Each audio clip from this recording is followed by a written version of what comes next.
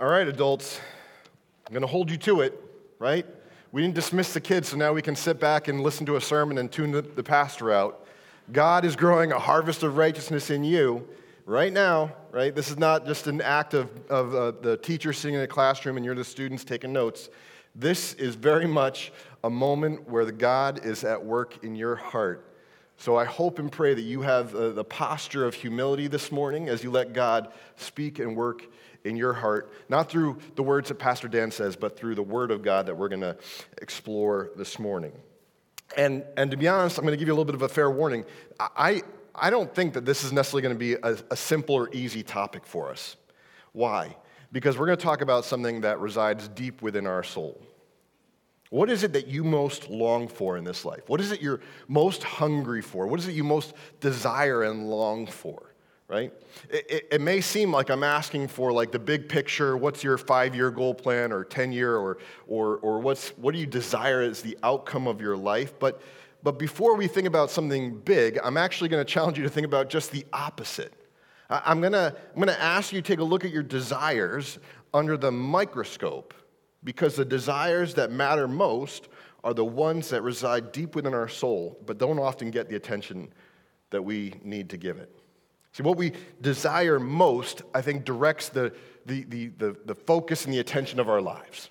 What we long for most, but don't always acknowledge and are aware of, are the things that actually shape and form the decisions of our daily lives, the things we do and say, and the ways we commit our valuable resources to see God do something with. And yet, in all of that, and in knowing that this is true for what matters or what those deepest desires are in us, how many of us clearly know what we desire most? This past week, I went on a field trip with my son's class to Mill River here in town, right? It's this little stream that there's a conservation group that kind of takes care of, and they let school groups come and explore what's in the river and all that. And part of the trip was gathering plankton from the stream. And they just had this stick with what looked like a pantyhose on the end of it, and you just kind of scoop across the top of the water both ways, and then you dump that in a bucket of water. And to be honest, when we did that, I'm thinking, I mean, these poor kids, they put me in charge of you, and I don't know that we're doing anything but putting dirt in this bucket, right? I mean, I'm not sure there's anything good that will come out of this, because when you look at it, it does. It just looks like water with dirt floating in it. Until you take a microscope or a magnifying glass and look more closely at what's in the water, and you begin to see these little tiny living organisms that you never would have seen with the naked eye. See, I think this is oftentimes how our lives work. Many of us got up this morning, we ate breakfast, we took a shower, we drank some coffee or tea, we got dressed, we got in our cars and we drove down here to the church. But along the way, you made decisions that dictated how you lived your lives.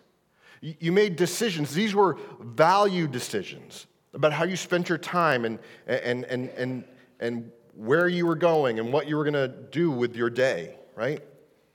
Decisions that were driven not by some big, grand 10-year plan, but by these values, these desires, these wants that are hidden deep within your soul. So John tells us in his first letter that whoever says that they abide in Jesus ought to walk in the same way that Jesus walked, right?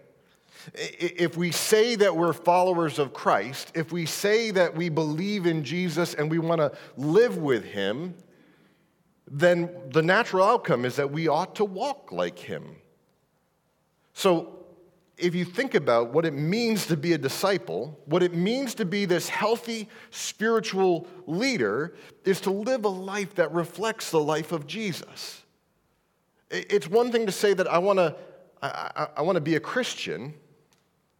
It's one thing to say, yeah, I believe in the idea of Jesus, but what spiritual leadership really means, what discipleship really means, is that if that's what I truly want and desire deep within my soul, then my life ought to reflect the life that Jesus lived and the values that he embodied.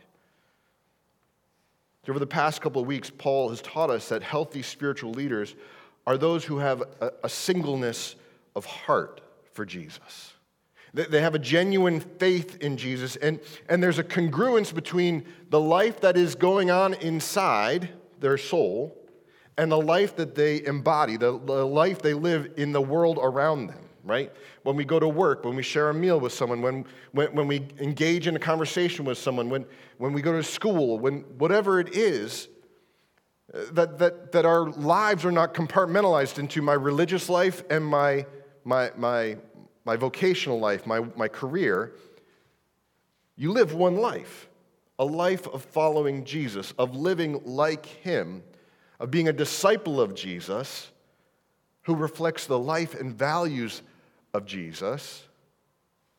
And so we can't so easily say, well, I went to church on Sunday, and then I got home, changed out of my clothes, and I went back to work or did this. We can't do that, right? We can't segment our lives out. There's congruency between our inner life and our outer life. And to become these kinds of healthy spiritual leaders, God has given us a treasure, right? Paul taught us that we have to learn to treasure the Word of God as it teaches us, as it rebukes us, as it corrects us, and as it trains us in righteousness. Now, I don't know that I made this clear last week when we covered that text in 2 Timothy chapter 3, verses 16 and 17.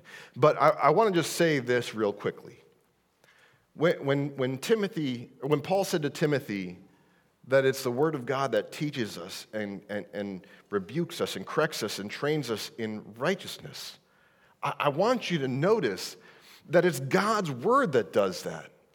It's God's Word that teaches us. It's God's Word that rebukes us. It's God's Word that corrects us. It's God's Word that trains us in righteousness. It's not Pastor Dan's word, right? It's not such and such a pastor I heard, or this podcast, or this article I read. I mean, those things are helpful, but we've got to go back to the source. We have to treasure, we ought to treasure God's very word as the thing that's most valuable and meaningful to our lives.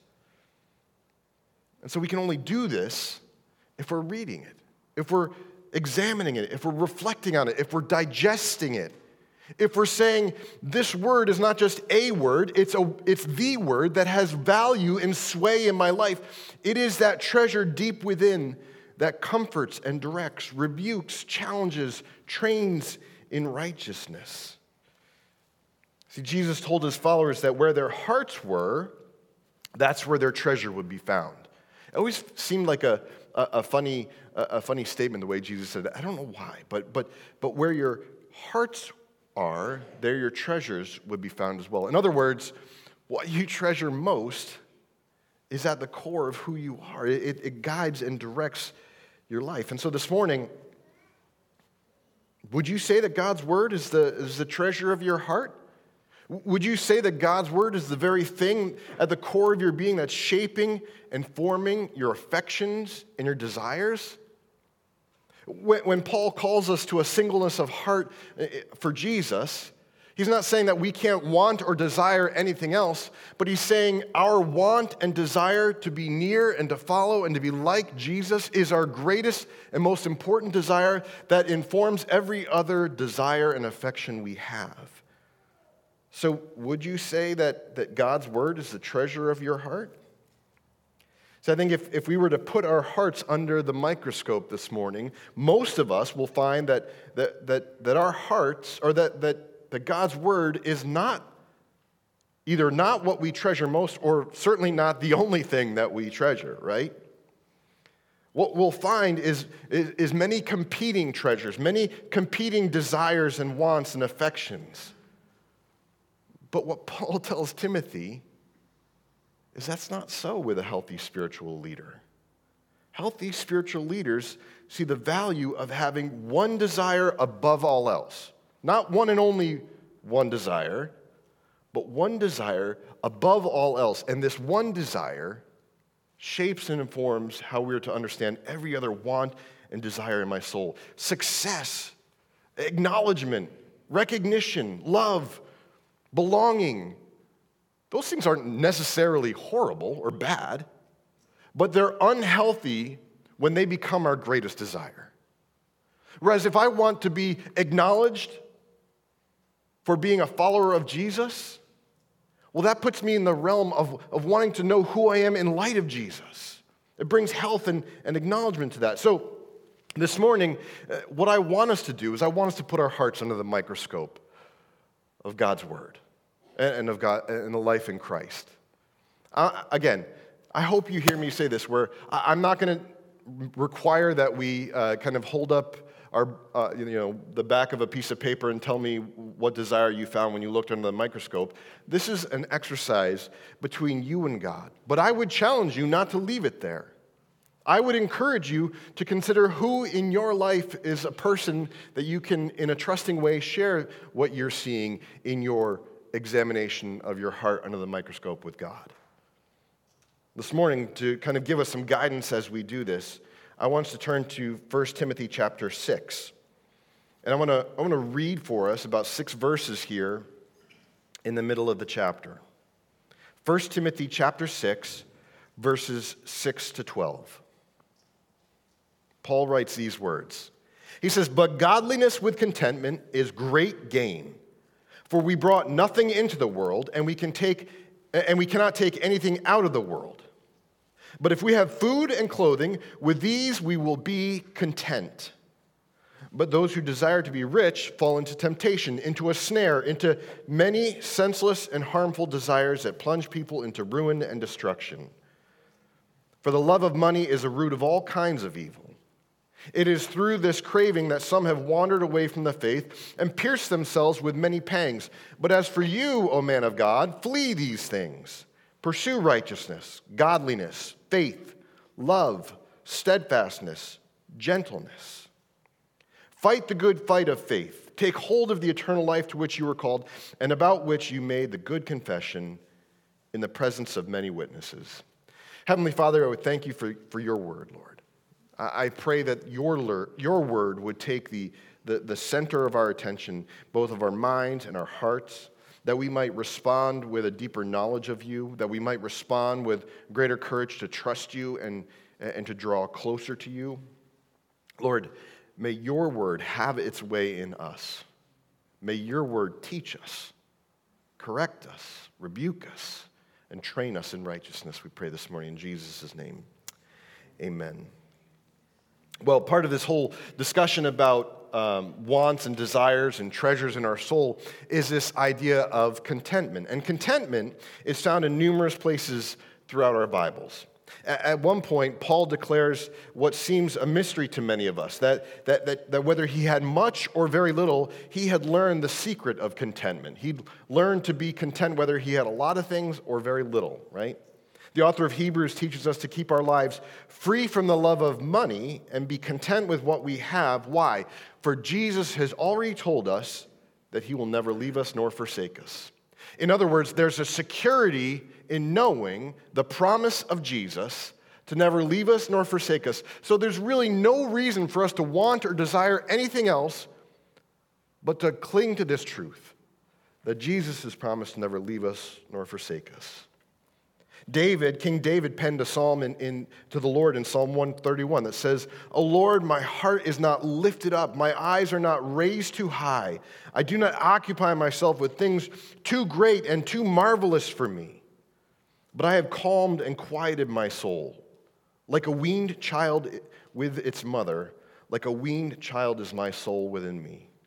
O Israel, hope in the Lord from this time forth and forevermore."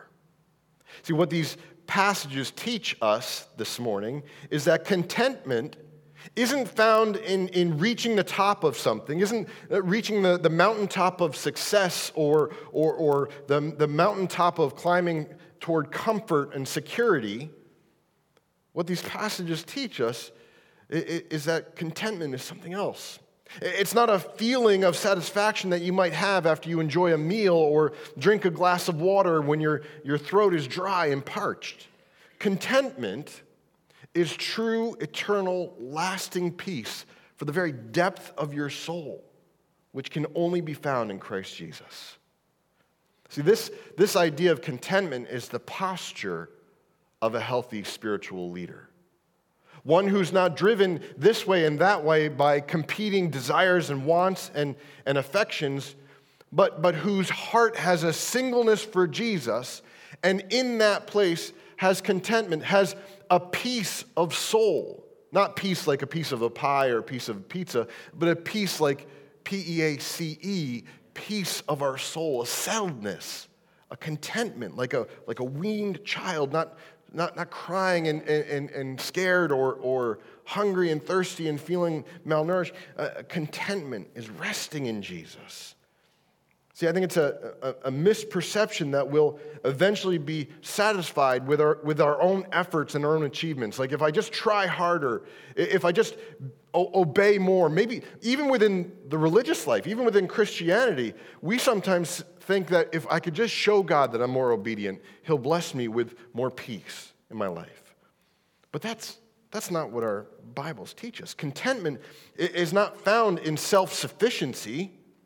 Contentment is not found in showing myself sufficient with wisdom and knowledge and discipline. Contentment is found in Christ dependency, like a weaned child dependent upon its mother. See, a weaned child isn't afraid or insecure. A weaned child doesn't set lofty goals that are incongruent with who they are. They're not sitting there saying, man, I'm going to run a marathon tomorrow. Man, that's going to be so awesome. That's not what a weaned child does. A weaned child doesn't think more highly of themselves than they ought to. A weaned child isn't scared. They don't worry about their past. They don't worry about their present. They don't worry about their future. In fact, I'm pretty sure that a weaned child only cares about being fed, changed, and put to bed, right? Here in 1 Timothy chapter 6, Paul tells Timothy, if we have food and clothing, we will be content. Right? If we have food and clothing, we will be content. Why? Because a weaned child trusts in the one who holds them. For us, a healthy spiritual leader enjoys contentment with godliness because we trust and are secure in the one who holds our life. Godliness, living this devoted, faithful life with Jesus, it's not about our behaviors, but our becoming like a weaned child in God's arms. It's about our formation in Christ-likeness, in trusting the Father, in learning to be like Jesus, not just in our actions, in walking like He walked this earth, but in our values and our longings and our affections and our desires. So our greatest gain is not in treasures of this world, but in settling our hearts' focus on godliness and trusting God for that deep, abiding peace that a weaned child has in its mother's arms. This is what it means to be a healthy spiritual leader. It's someone who's not anxious, who's not striving, who's not unsettled, but at peace, knowing that their life is secure in the arms of their Heavenly Father, knowing that Jesus will not leave them nor forsake them. But sadly, our sinful selves are not satisfied with food and clothing and being held by God. Right? I mean, I say that because it seems a common struggle for many of us as followers of Christ. That though this is true, we experience moments of concern and anxiety, disruption and unsettledness. We are not necessarily like this weaned child in its mother's arms. Tragically, we're more like the Who's down in Whoville who receive a needed rebuke by the Grinch. Watch this clip for us. Martha May, please become Mrs. Augustus Mayhew.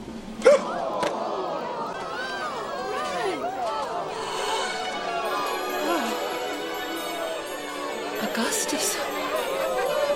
If you agree to be my wife, along with a lifetime supply of happiness, you'll also receive this. It's a new car! Generously provided by the taxpayers of Whoville. What do you say, Martha? I got 20 seconds on the clock. Well,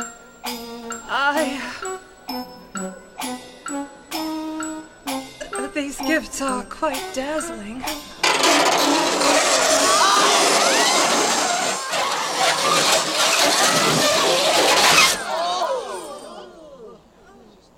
Of course they are. That's what it's all about, isn't it? That's what it's always been about. Gifts. Gifts. Gifts, gifts, gifts, gifts, gifts, gifts. You want to know what happens to your gifts? They all come to me. In your garbage. You see what I'm saying?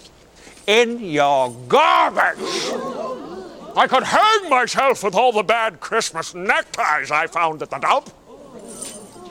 And the avarice. The avarice never ends. I want golf clubs, I want diamonds, I want a pony so I can ride it twice, get bored, and sell it to make glue. Look, I don't want to make waves, but this whole Christmas season is stupid, stupid, stupid. See, when we look to the things of this world to satisfy our soul, they're never going to be satisfied. Enough is never enough. Right? When we look to the things of this world to satisfy our soul's hunger and thirst, what we truly long for, we're going to be guaranteed of one thing, that those wants and desires will lead to one place. They're going to end up in the dump at the top of Mount Crumpet for the Grinch to enjoy, right? I don't know if you know this, but the Grinch lives on the top of Mount Crumpet, and all the trash from Whoville goes all the way up and is left in his backyard, and he goes shopping in the dump, right? The reality is that the things of this world are ultimately not going to satisfy our soul. They may make you happy for a little while. You may feel good, but that's not contentment. That's not a settledness of soul. That's not a confidence and a strength in the Lord to know where you're going and to face various circumstances of your lives.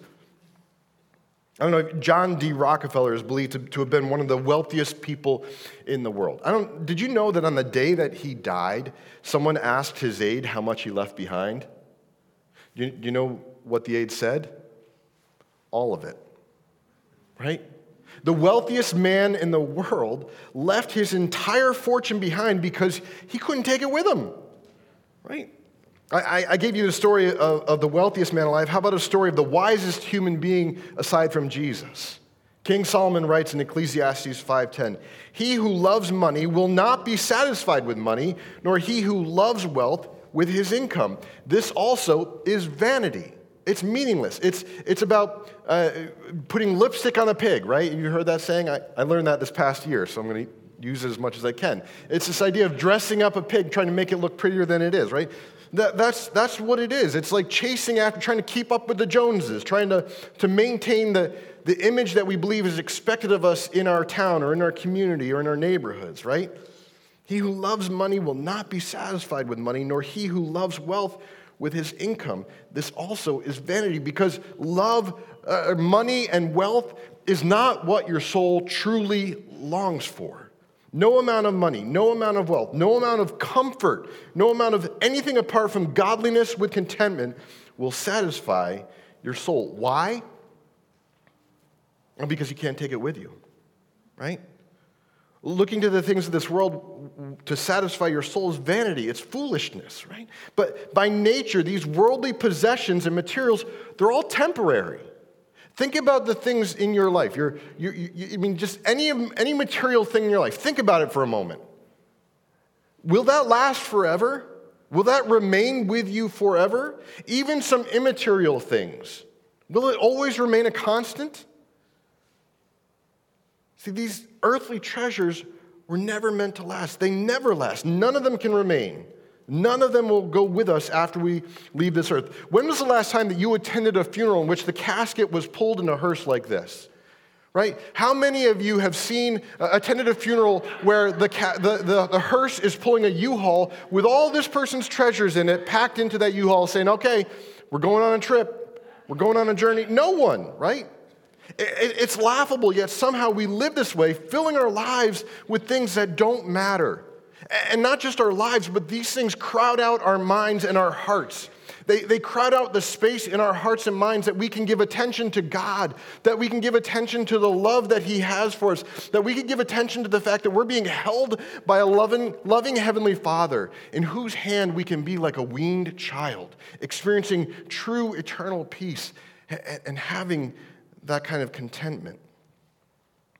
Again, the wisest man beside Jesus tells us in Ecclesiastes 5:15. He says, "As he came from his mother's womb, he shall go again. Naked as he came, and shall take nothing for his toil that he may carry away in his hand." We can't take it with us. If what your heart treasures are the riches of this world, material or even immaterial, like the approval and applause of man, you're going to face not just deep disappointment, but dangerous snares, dangerous places in your life where you can see real damage happen. If that's the focus of your heart, is building up earthly treasures, right? Yeah, but Pastor Dan, if I focus on building up earthly treasures, at least it's going to be a fun journey enjoying the riches of this world. No, it's absolutely not. It won't. In 1 Timothy 6, verses 9 and 10, Paul tells Timothy, "But those who desire to be rich fall into temptation, into a snare," into this pit, not just a hole, but a snare, something that's meant to trap it, right? "Into many senseless and harmful desires that plunge people into ruin and destruction." That's not fun. That's not an enjoyable journey, right? For the love of money, not money itself, but the love of money, that prioritization of our wants and desires around money is a root of all kinds of evils. It's through this craving that some have wandered away from the faith and pierced themselves with many pangs. Listen, that this passage should tell us something. It should tell us you don't have to be rich to receive this warning. It doesn't say being rich is the root of all evil. The love of money is the root of all evil. I could have absolutely nothing and yet crave earthly riches and be in the same place as a person like John D. Rockefeller, longing, and being in the same dangerous place, I should say, longing for more wealth, but still being at risk of falling into snares and many senseless and harmful desires that plunge people into ruin and destruction. You don't have to have money and wealth to receive this warning. It's not about how much you have. It's about what does your heart long for and treasure and cherish, right? See, a life of vanity, chasing after the things of this world, is not what Hollywood or pop culture and ad companies make it seem to be. If your heart's desire is set on riches, you need to open your eyes to the dangers around every corner. This past week, is a musician, R&B artist, a rapper named Post Malone. I feel like I sound young and hip for kind of referencing him. I don't know much about him. I do know he's got tattoos all over his face. But he was giving this concert, right? He was giving this concert, and he was enjoying, like he was loving the interaction between he and the crowd. He was loving the applause, loving the song he was singing.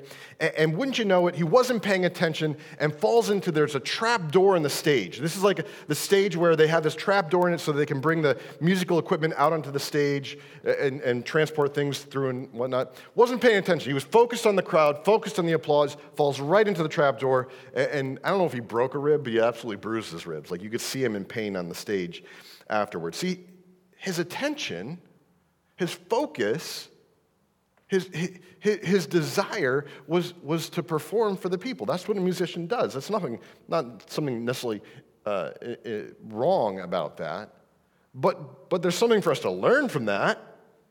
Because his attention is so much on the crowd and on their applause that he's forgotten to pay attention to what really matters.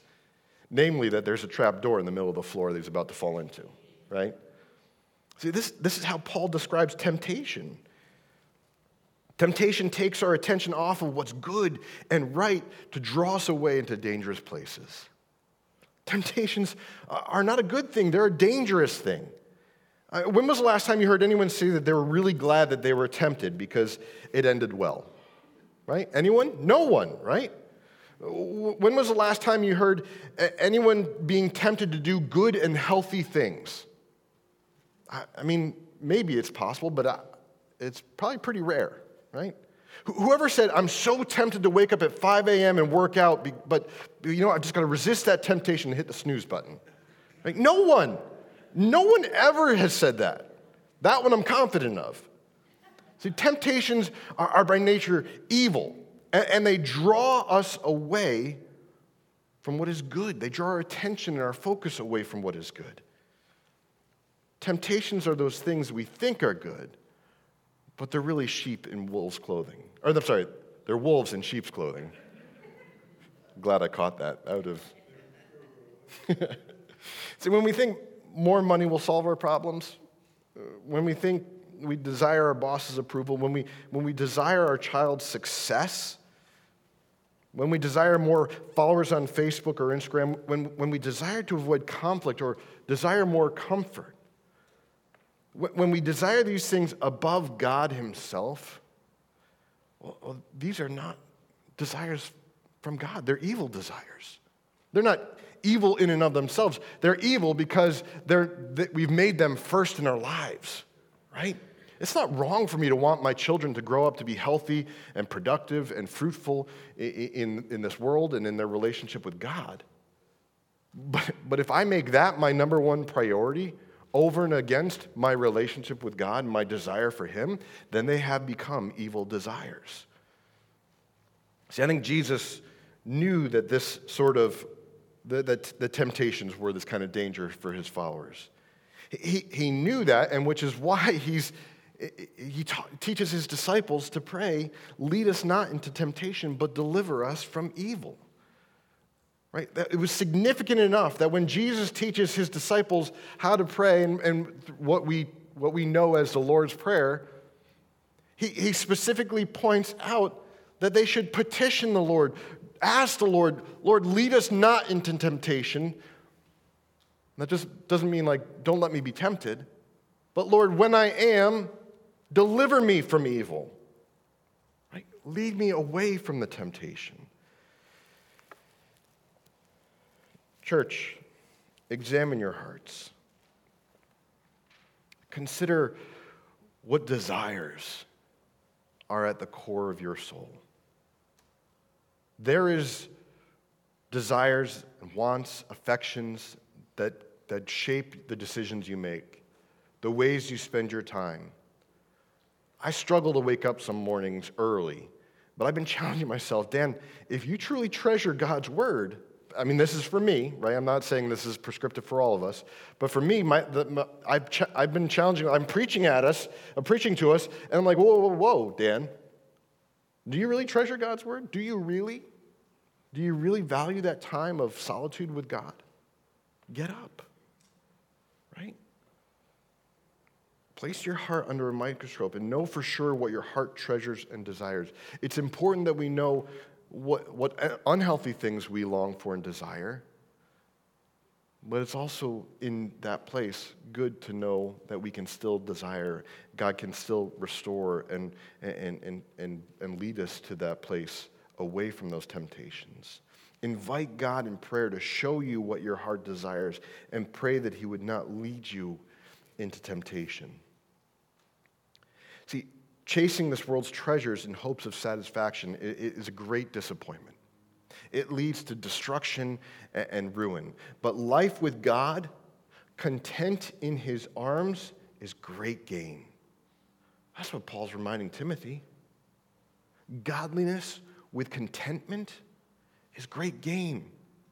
It's not what that the world won't tell us this. Like you watch commercials in between, on commercial breaks from the football game, and you'll want a new car, or you'll want to try this new medication to help with this problem, or whatever it is, right? Ad companies design their ads to invite you to want what they're selling, right? But what you need to hear is that godliness with contentment is great gain. Being like that weaned child, resting peacefully in the arms of your Heavenly Father, knowing that he has and will give you all that you truly need.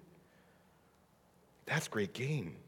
Not scurrying about losing sleep over our future, not scurrying about wasting energy forging our own path, not exerting all our energy in pretending that we're smarter or better than we really are.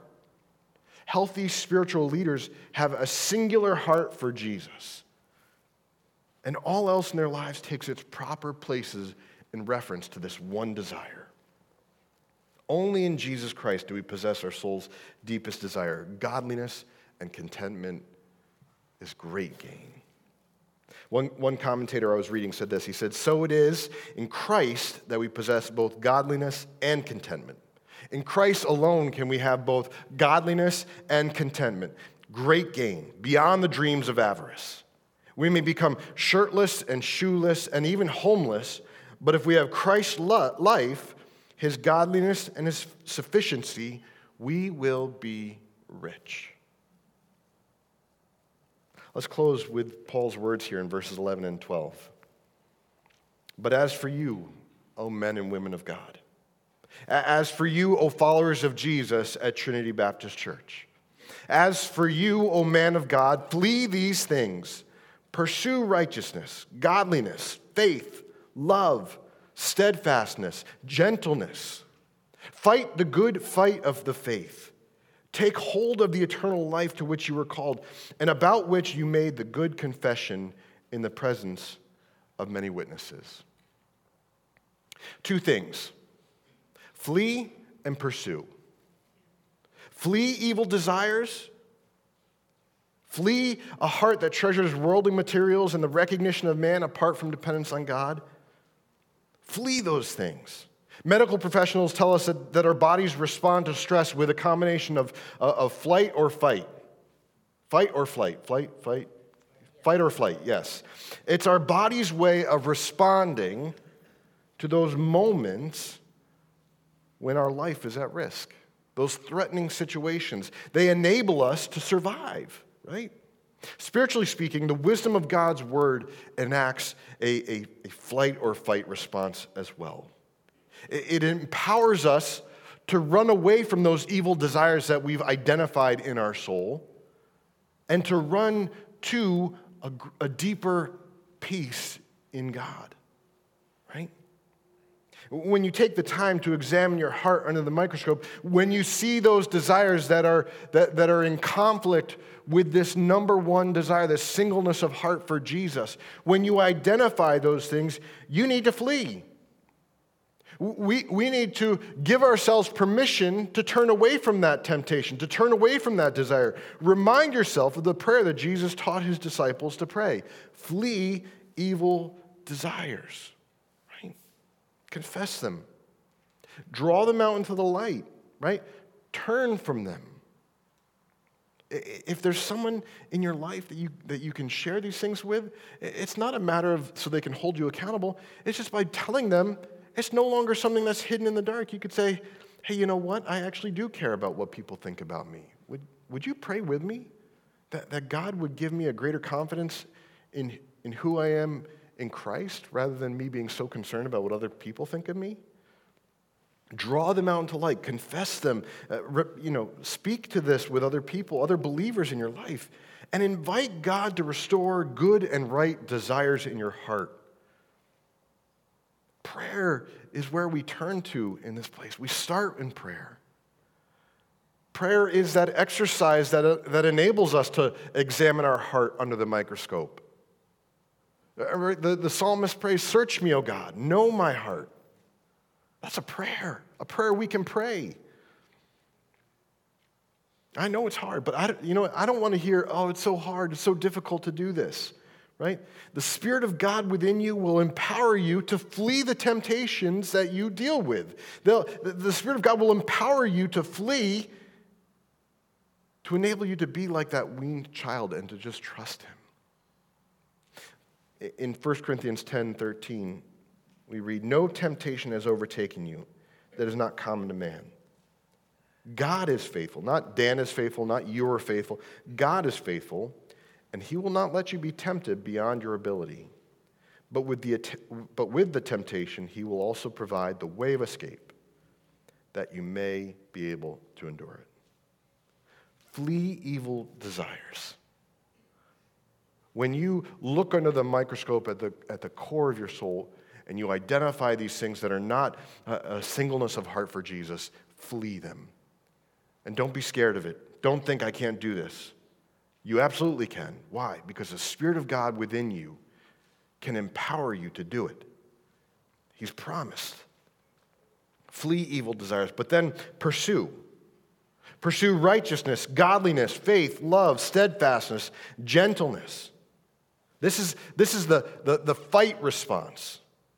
This is where we don't live in insecurity, but we're gonna fight. We're gonna pursue. We're not gonna fight one another. We're gonna fight to pursue those things that are good and right and from God. We're gonna fight for what's good and holy.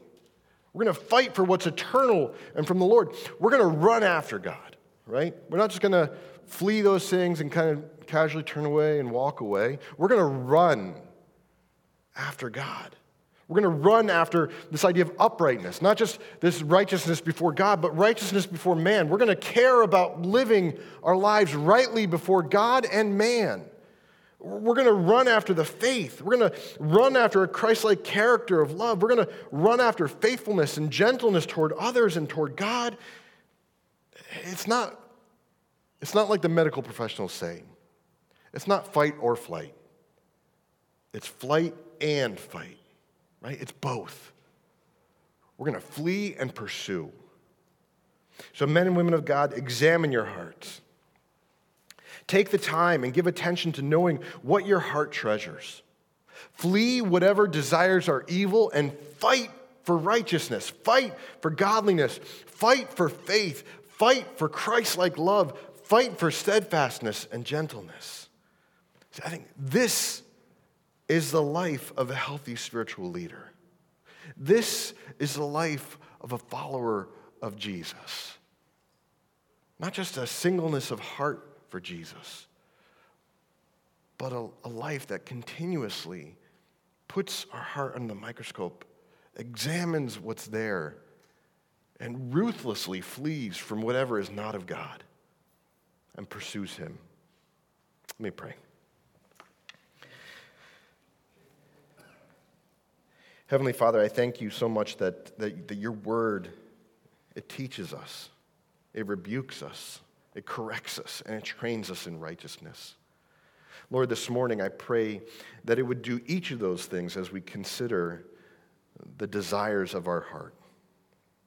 And as you reveal to us what the desires of our hearts are, Lord, would you also empower us to flee from temptation? And then not just to flee from temptation, but to run toward righteousness, love, steadfastness, gentleness, to run to you, God. Lord, you've taught us to pray, lead us not into temptation, but deliver us from evil. We pray that now, Lord. Lead us not into temptation, but deliver us from evil. Grow our hearts to be more and more like Jesus, form our character to be more and more like Him. And may you start in this place where we invite you to examine our hearts with us.